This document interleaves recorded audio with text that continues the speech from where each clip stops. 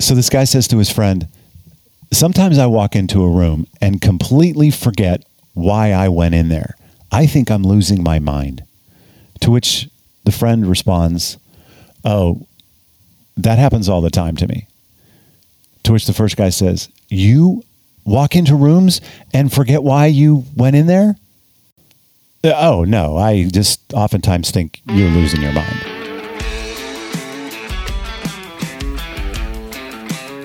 Hi, it's Pastor Mike. Welcome to my thrice weekly 7-minute podcast where we're just trying to do three things. One, just be practically helpful. Number two, talk about who we are, where we are as a local church. And three, try to stay on the cutting edge of the renovation God's doing in his global church.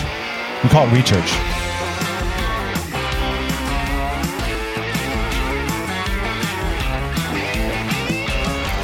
What happened in that silly little illustration at the onset of the podcast was someone making what we call a bid for connection. Hey, this is what happened to me, and this is how it made me feel. This is an open door, an opportunity for someone to exercise a little bit of empathy. But obviously, guy number two, if the conversation stopped there, missed that opportunity. People need connection. It's how we were built. We are social animals.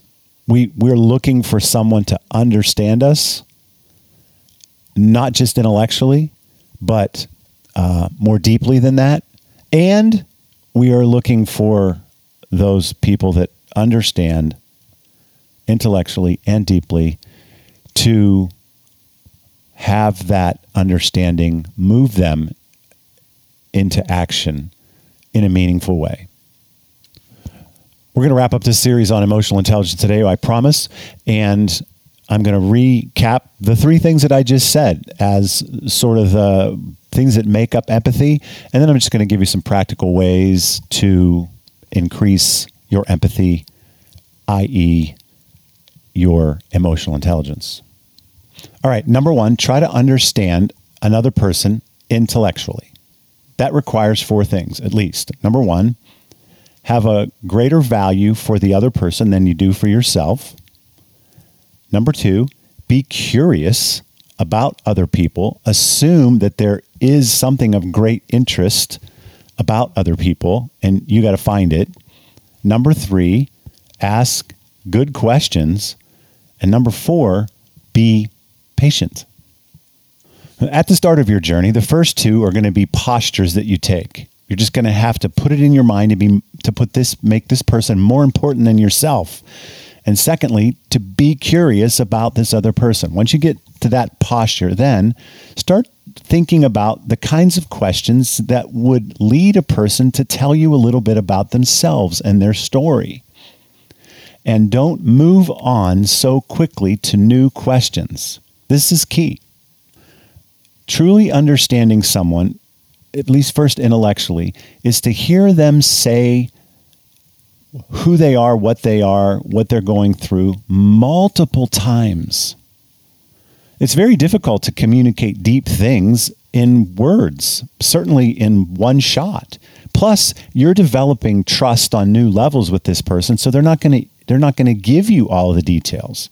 So there are different ways you can look these things up. I'm not going to go into all the details, to ask questions and continue conversations in ways that allow people opportunity to say what they're trying to say again and again. One simple little thing is to reflect back what they just said. Just say the same thing back to them that they just said, and they will correct you or add to it, and then just repeat it again.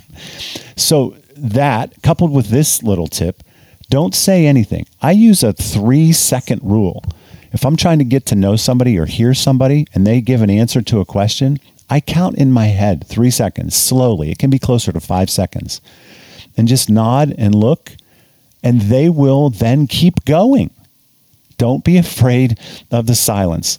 Reflect back to a person what you're hearing them say. Let them keep going and count to 3 or 4. And trust me, they're going to just continue to talk. And that's what you need to intellectually understand a person. Continue to give them opportunities and make opportunities for them to continue to tell you what's on their mind and what's on their heart. Number 2, start to feel what they are feeling. The primary obstacle for this is we are overwhelmed with our own feelings, and we really don't want to feel the full force of what someone else is feeling. And that is primarily because we tend to think if we start to feel something, because this goes back to the very first podcast we had on self-awareness. As soon as we start feeling something, we tend to want to bury that feeling. And so when we start feeling what they're feeling, we do the same thing we do with our own feelings, and we start trying to look for distractions. We start trying to bail out of the conversation. We want to ask a different question. We want to change the subject. So one of the first things you have to do to be able to feel what another person is feeling is don't be afraid of feeling it. Just stand there and do it. Love that person. Let yourself feel what they feel if you start feeling it. The second reason we don't feel what other people are feeling when we could is we think we are responsible to fix it. Whatever's causing them to feel the way they feel. That's not your responsibility either. Not usually. So don't gravitate away from feelings because you're afraid of feeling it. And second, don't gravitate away from feeling what another person is feeling because you feel like you are now responsible to fix the very thing that is causing them whatever they're feeling. If you're struggling to actually feel what another person is feeling, then one thing to try is try to walk a mile in their shoes.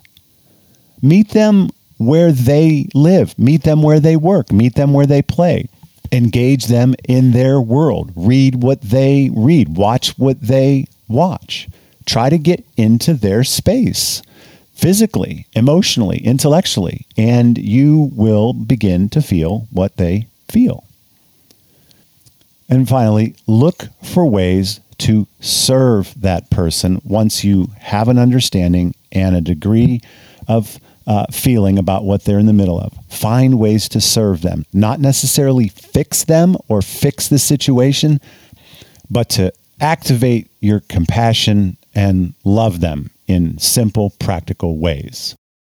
All right, there's a very brief primer on empathy, the flip side of the same coin, the other side being self-awareness, all of which is channeling us toward a greater emotional intelligence. You're welcome.